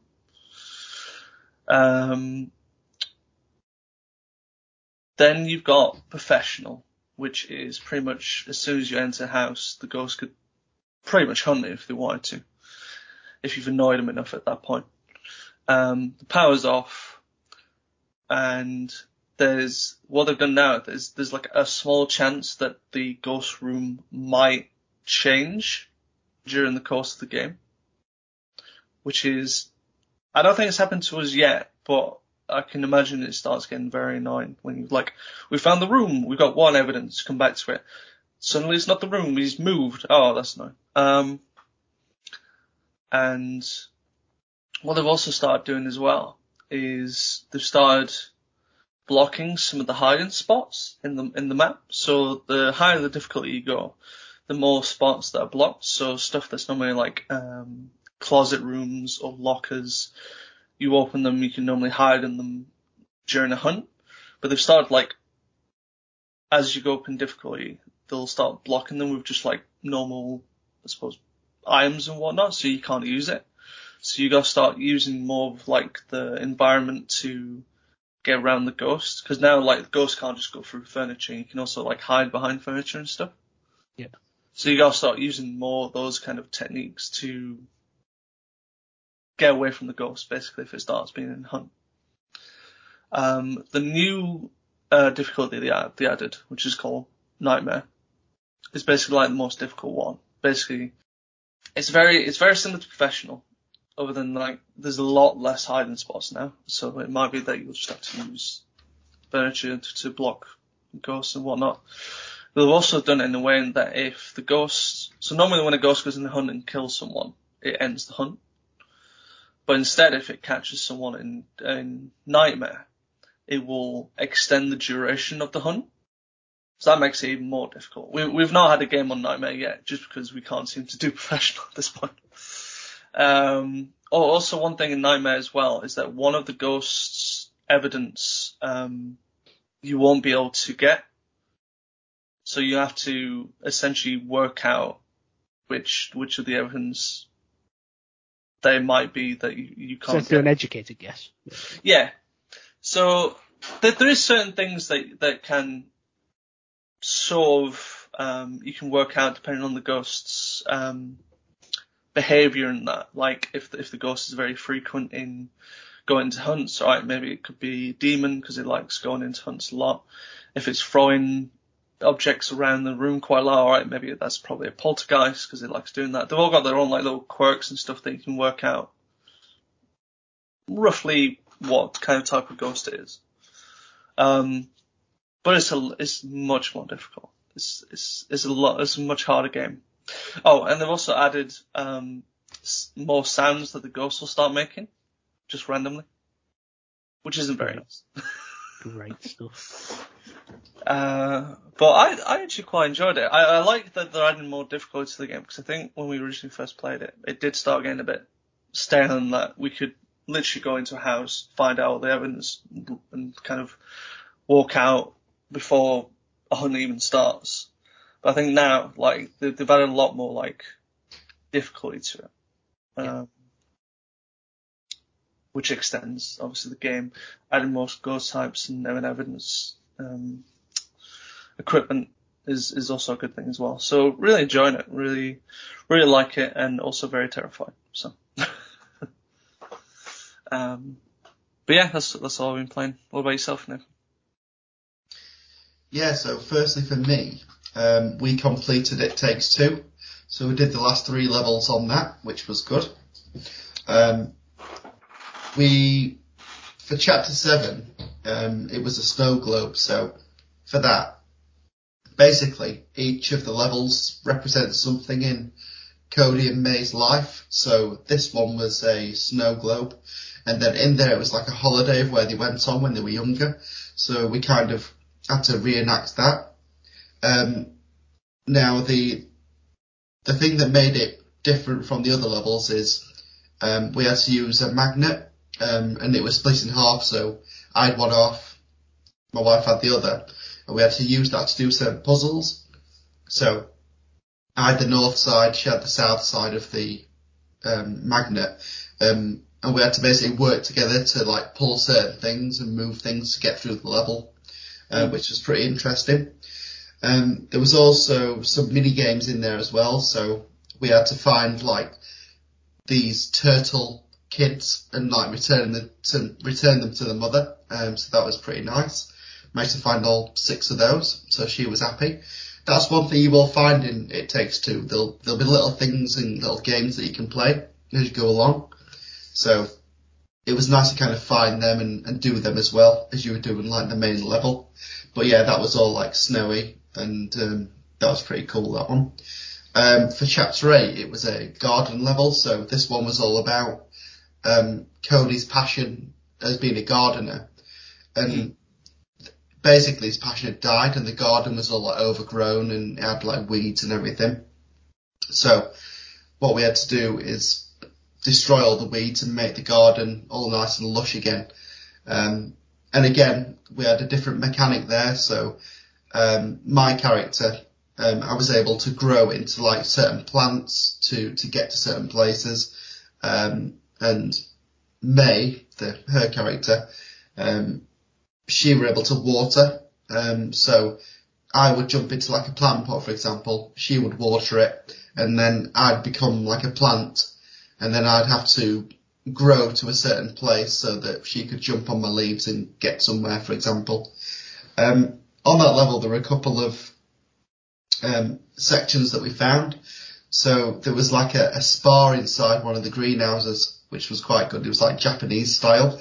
So we did like mud baths and meditation, things like that in there, which was pretty cool. And then there was also like a snail race that we found. So you basically had to control these 2 snails and race around this track. So just more like little side games that you can find as you're going through the main level, which was good. There was one more in the garden where there was a swing set, and you had to swing forwards and backwards and see how far you could get. So that was pretty cool. I absolutely bossed that though. Lisa was not very happy with me. She's like, let's play again one more time. We must have done it about 20 times, but she lost all of them. Anyway. But yeah, at the end of that level, we had to basically fight the first plant that Cody planted inside the garden, because they turned evil. So we managed to do that. And then Chapter 9, the last one, was the attic. So this is kind of exploring what May's passion was, which was singing. Excuse me. So for this, what we had to do is find all of the bits to make a stage. So all the lights, all of the microphone, the speakers, the backing singers and everything in the attic. As we were going through the attic, we found a chessboard. So we had a little game of chess there. Obviously I won that. That was good. And then after that, we completed the game. Now I don't want to tell you what happened at the end, because I know, I think you, Mark, you're interested in playing this at some point, so I don't want to ruin the ending. But it's a really nice ending, really wholesome. And, yeah, really enjoyed it. It was a good 9-10 hours. But yeah, cool. Yeah. Oh, nice. If any of you want to play it, give me a shout. I'll give you the code. We can give it a try. So I played that. When I got my Switch OLED, I decided to play a new game on it. So I wanted to play Paper Mario and the Origami King. So I started playing that. So the premise of this game is that the Origami King takes over the castle and turns everybody into origami, including Luigi, poor guy, and Bowser. So you have to rescue them.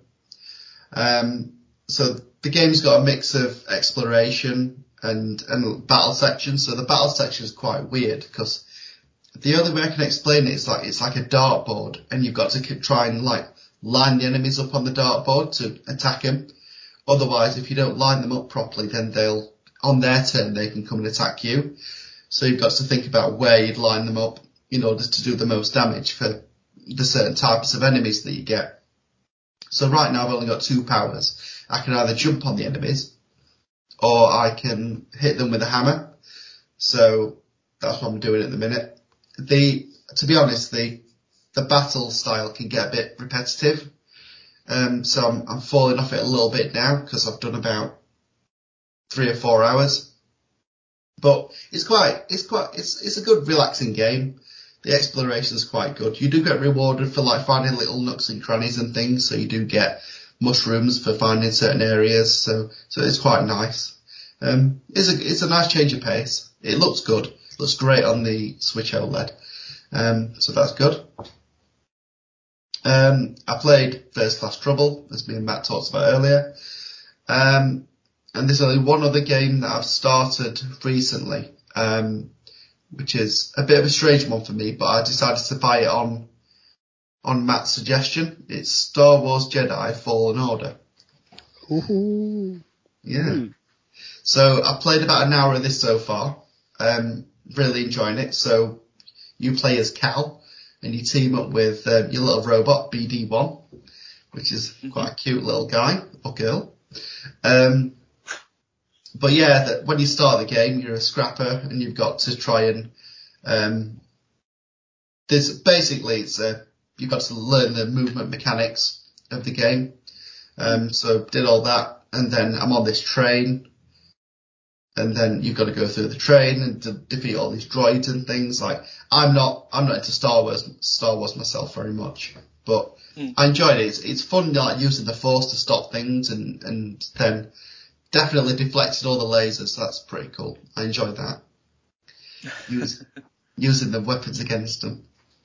And then yeah, we've landed on this planet now, and I've got to get to this shrine. And traversing this and like finding all like the little nooks and crannies and secrets in this place. It's really nice, and it looks absolutely fantastic. All the creatures there, they don't pose much of a threat apart from those giant frogs. They're a bit difficult, but that's frightening. apart from that, no, it's really good. I'm really enjoying it so far. I'll definitely keep playing it. I got to the shrine, I got the recording, and now I'm at a point where I'm just making my way back to the ship, and then once I'm there I can set out and go from there really. But yeah, it feels really good chopping through creatures. The double-bladed lightsaber. Yeah. I've turned my lightsaber into an orange one. I think Ginger I had mine orange. saber. Oh no, it might be purple mine. Can't remember what mine is. But yeah, that's what I've been playing. Okay, shall we move on to the Hall of Fame? Mm-hmm. Yeah. So this is where we take an in-depth look at a game of high quality or historical importance and induct it into our pantheon of games we feel deserve special recognition. Our inductee in this episode was released in August 2014 for the PS4, developed and published by Konami. It is PT. The infamous demo. Yeah, there was Playable tester. Teaser, sorry.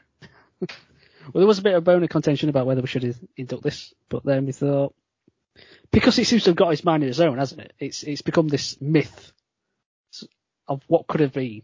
It's achieved legendary status, PT, hasn't it? Pretty much. I think definitely when it got removed from the store, at that stage it had cemented itself. Yeah. And then, yeah. So, but what is PT? Okay, so PT is how do you describe it? It's a horror experience, shall we say. Yeah. Yeah. So it's played from a first-person perspective, and well, this is the quote at the beginning of the game, which says, "Watch out, the gap in the door. It's a separate reality. The only me is me. Are you sure the only you is you?" Spooky. So you wake up in like a concrete-lined room, and the door swings open. It's just the door there, and that's it. And then you go into a corridor, and it's basically just an L-shaped corridor, isn't it? So you go forward for a bit, and then you turn right, and it goes down, and there's a room on your right, and it's just a perpetual loop that you keep doing. Yeah. And well, it's not pleasant, is it? Where shall we begin? This is only a corridor. Yeah, it's just this corridor that you go around. So I think on the first time you go into the corridor, there's the radio playing, isn't there? Yeah. About somebody, like a murder or something like that. Is it? Yeah. So guys murder his family or something like that?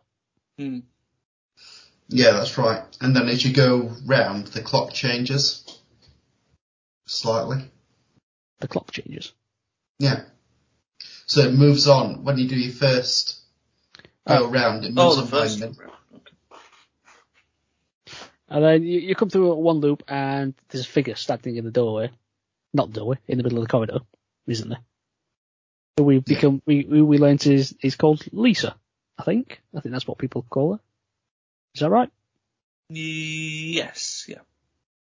Wait, in the first loop round? No. Oh, sorry. So your first loop is just the first loop was just like a normal corridor, basically. It's just setting the scene. Yeah. Setting the scene of this one corridor. Mm-hmm. But as you do each separate loop, something keeps changing, doesn't it? So I think there was one where the lighting changes and it becomes like a red hue, doesn't it? And you become a bit blurry vision. Mm. But let's come back to this Lisa character. So you get got if you do certain things, don't you? If you turn too much, I've found that doesn't help. Yeah. And I think it's like after you first. I think somebody hacked the game, didn't they? And discovered that after the first encounter, Lisa is always standing behind you in the game. Which I kind of wish I didn't know. I'd rather just not know. It makes it more unsettling. Yeah.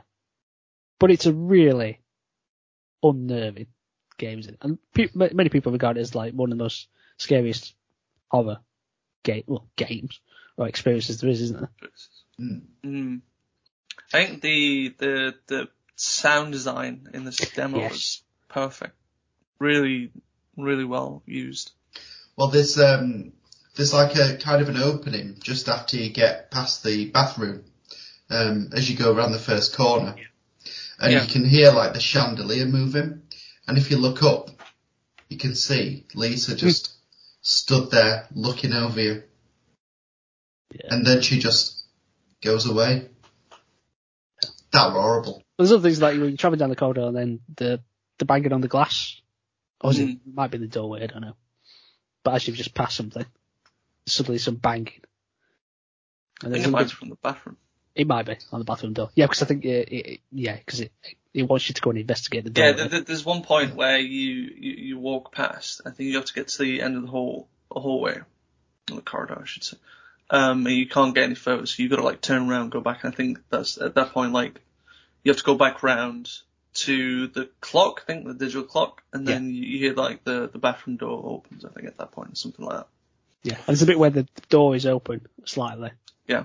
And then something appears, and then quick closes it, doesn't it? Yeah, you have a look, and there's just a couch goes, and then just closes the door. Yeah. There's also that hole you can look through as well.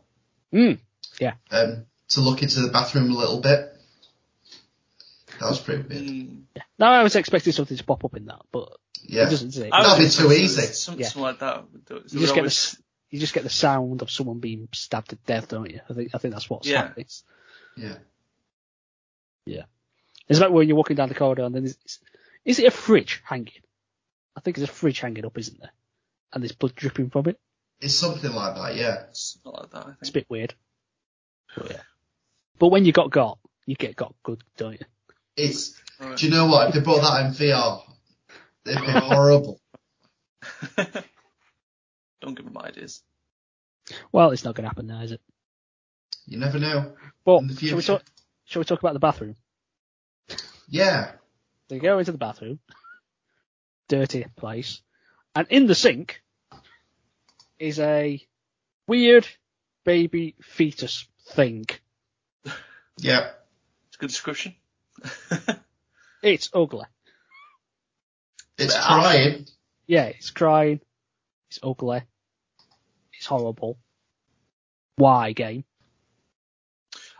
I do wonder if this part if it influenced Capcom for a certain part. Oh god. It most probably did, yes. A certain part that's in Resident Evil Village. I'll not spoil, but it's yeah. Well, does this involve a big thing? Yeah, big thing. Yeah. That, I know what you're talking about. Yeah, I've seen clips of the thing. Oh, that screenshot. Oh, No, we go. that's about. That's I don't like that screenshot. Yeah. I just think to be fair, I think Capcom does better with their version of it. But it does, there is like certain influences, I think. Yeah. I think you could definitely see where they've got potentially designed for it. Yeah. That bathroom's like terrifying because you end up picking like the flashlight, don't you?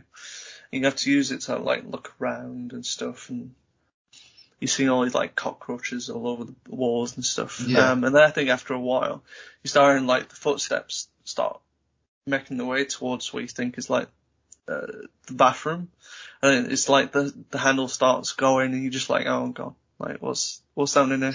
That's it, because the footsteps start out slow and then they kind of run towards you, and then bathroom handle goes, and you're like, oh no, stay out. I'm going to die.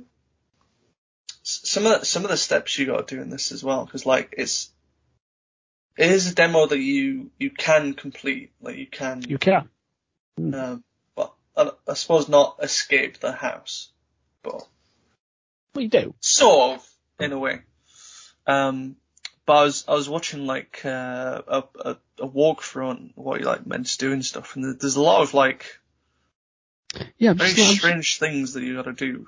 I'm just looking at the solution here. So the last, cause the thing, it's basically a horror experience, and then eventually it becomes like a puzzle thing, doesn't it? Yeah. The game, and you sort of have to try and forget the horror aspect of it, and just try and solve the puzzle. And I think if you do these, then you don't get got. I don't think. Yeah, you don't. Well, I think you still get like a jump scare, but you don't get murdered, basically. Because I think there's there's a part where the demo will restart itself. Yeah, it's like very strange. Yeah, it looks like as though there's some sort of like developer message within it at some point. Oh, and the paper bag. Remember that? The paper bag with that's moving. So you go back into the original room, there's a paper bag with something in it moving, and then it starts talking to you. I don't know. I didn't see that part. Yeah. So I'm just reading the final puzzle here. It says, in the last cycle, you need to trigger 3 baby giggles. First thing you need to do after you step into the corridor is to wait until the clock turns to 00.00, so midnight. Once the bell begins ringing, you can trigger either of the 2 baby laughs below at any time and in any order. So baby laugh 1. From any location, move your character 10 full steps in any direction, and be sure to stop immediately on your 10th step. You can even walk up against the wall. This should trigger the first baby laugh. I don't know how people manage to solve these puzzles, because they are very peculiar, aren't they? Mm. They're not standard puzzle-solving things. But when you've got enough people doing it multiple times, they'll get there. Baby laugh 2. From any location, speak into your PlayStation microphone the letter J, and then stay completely silent for at least 3 full seconds. You do not have to be exceptionally loud or articulate when saying J. Continue to say J into the mic between at least 3-second full intervals of silence. After saying J a total of 3, 4, or even 5 times, this should trigger the second baby laugh. It's like, how do you just find that solution? How do people I suppose it's the history of, the franchise that the game is meant to be based on. Well, maybe. And the final baby laugh. After you get the second laugh, your controller should vibrate for a few seconds. Stand still and do absolutely nothing, and you should get the third and final giggle. The telephone should start ringing, approach it, zoom in, and you'll get the message. You've been chosen. The door is locked, and you're free to go outside. So, shall we talk about what happens when you go outside? Yeah. So up to this point, we have no idea what this game even is. And some bloke, so because say it's first person, you're walking down the street, and it zooms out, so there's a character walking down the road, and you just see like a normal neighborhood. He's looking around, and then it comes up saying Hideo Kojima. You're like, ooh, interesting. And then Guillermo del Toro. You're like, oh, very good. You can sort of see his influence in this now. And then the character turns around, and who is it? It's Norman Reedus. Yeah. Daryl. It's only Norman From Reedus. The Walking Dead. And he walks off down, and it says Silent Hill. Yep. S. Silent Hills. So yeah, it was a very clever demo for the upcoming Silent Hills game. And it was actually done under a fictional studio, wasn't it? What was it called? 7780 S Studio. Is that what it's called? I think that's what it's called. Something like that. But then, of course, the whole thing with Kojima Konami fell through. And it never got made. This is a real shame. Real shame. Yeah. And then, as people do, after the trailer got took off the so the game was removed store, basically from the stores. Yeah. Then people started scalping the PS4s that had it installed. Yeah, it became a real thing, didn't it? Where it became a hot commodity to have a PS4 that had PT installed on it. Yeah, people get up to £1,000 for it. Yeah. Not too shabby. Get 2 PS5s for that. Yeah. I've still got my original PS4 with it installed, so it's all good. You gotta get it on eBay? Nah. Not just yet anyway. It's a museum piece now, isn't it? There'll be very few of them left now. Actually, no, there's probably loads of them, but you know what I mean. Yeah. I'll tell you a story about I got someone to play this game, and I premised it as being a walking simulator.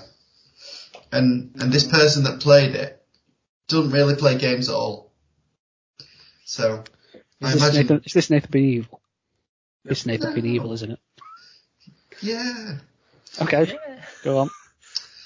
So, after work we had like a night out, and I got dropped off at home, and I'll just say the names. I told Rosie and Rob to come in for a bit, and I'm like, oh Rosie, have a go at this, see what you think, because she doesn't really play games that much, and I gave her a controller, and she started walking around like, what's going on, what's all this? Anyway, eventually she gets got by Lisa, and she absolutely craps herself. And she said to me, "I'm never playing a game ever again." And to this very day, I don't think she's played a game. Well, it is a walking simulator. Yeah, I weren't lying. You weren't wrong.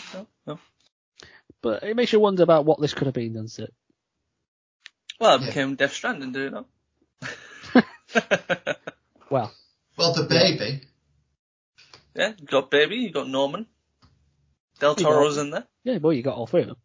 So yeah, obviously the fallout for Kojima Konami, and then obviously Kojima went on, formulated his own company. Did Death Stranding, took Guillermo del Toro and Norman Reedus with him. But yeah, it's really sad because this had real potential, didn't it? Based off of that. Yeah. Because Death Stranding wasn't a horror game. No. It might have had some horror elements into it, but it wasn't. It was a walking simulator, though. Yes, it very much was. Yes.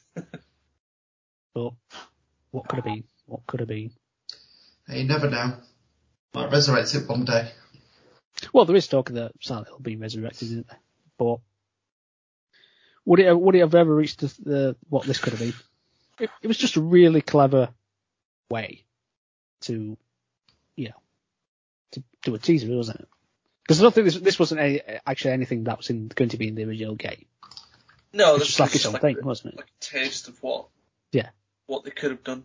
This is the style we're going to go with. Well, I think it would definitely have brought the Silent Hill franchise back into the mainstream. I definitely think it would have done that. Whether for good reason or bad reason, good reasons or terrible reasons, or we'll never know. I mean, well, I think it has had an effect to a certain extent that we've not had any real news on Silent Hill since PT. Yeah. So maybe Konami knew that what they'd lost, really. Because Yeah. I know, because Kojima was always talking about, I want to do a horror game. yeah, well, he's still talking about it. So yeah, but basically he's just. Sorry, but Nathan just keeps sending us really random. Nathan was just pictures. posting memes of this now. Meme machine. I mean, hasn't there been recent rumours that Kojima has been in talks with Konami to kind of revive that idea? Yeah, there's been some talks of reconciliation, isn't there? But it's all up in the air, isn't it? It's all rumour. We just don't know. But it's 2014. Which is, I have to say, it's a lot longer time ago than I thought it was. Yeah, it's 7 years, isn't it? It don't feel like 7 years. No, it doesn't. So, never say never. Maybe that's what James Bond did. Yeah. It's time to rebuild bridges, maybe. Bridges, get it? Death Stranding? Yeah. Bridges? Yeah. I got it. But saying that, if it did come back, I still won't play it. Yeah. So, who knows? I remember somebody recreated PT in Dreams. Which I played. Really? Yeah. So I walked through the first door. Yeah. Looked down the corridor, and then I just switched it off.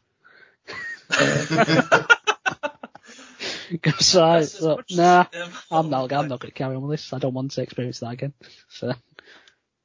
I think someone also recreated it in the Unreal Engine. I think.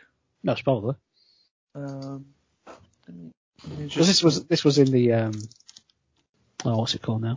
Fox Engine, wasn't it? I think. Which is good. Well, it's just amazing how much atmosphere you can create by just walking down one corridor, isn't it? I think it's the simplicity of the game. Yeah. And it sort of festers on all the fears people have. What, baby fetuses? Yes. Because we all fear the baby fetuses. Yep. That's the most terrifying bit. But it was very like photorealistic graphically, wasn't it? I think that's the thing. It looked. Did look really good. It looked very realistic. Do you think it was made on the Fox engine? I thought it was. I might be wrong, but I thought it was.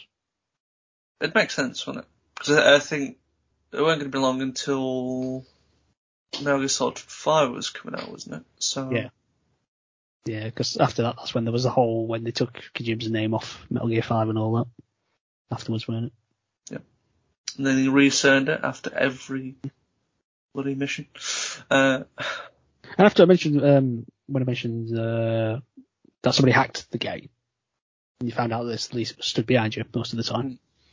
That they actually found out that the actual neighbourhood around that level, that corridor you're in, is actually there. Oh, they did model it? Yeah, so it was modelled outside as well. Oh, impressive. Which is interesting. Well, they didn't have to. I suppose that there's parts where you can look out the window, can't you? So yeah. I suppose it makes sense to model some of it at least. Yeah, you think it'd just be the part you could actually see though, wouldn't you? But a really exceptional piece of work for what it was. Yeah, I mean, regardless of it being scary, it is an experience and a good one. Well, unless you get got, then it's not a very good experience. But Kojima apparently said that when he made it, he was expecting people to take about a week to be able to finish it. But some people were able to do it in a few hours. But I still don't understand how. People just underestimate gamers. Yeah, it's just not a normal solution to games, though, is it? It's just unusual. It is a typical Kojima sort of puzzle, isn't it? Just be a bit weird. Yeah, saying J into your microphone. It's like, whoa. So there we have it. That's PT into the Video Game Hall of Fame. If you enjoyed listening to us, please consider tuning in next time. We release bi-weekly on Tuesdays. You can visit our website at jokingdolphin.com, where we post the Hall of Fame. Also, feel free to follow us on all social media platforms to continue the conversation. You can find Joking Dolphin on YouTube and Facebook, as well as on Instagram and Twitter at Joking Dolphin. Until next time, thanks for listening. Goodbye.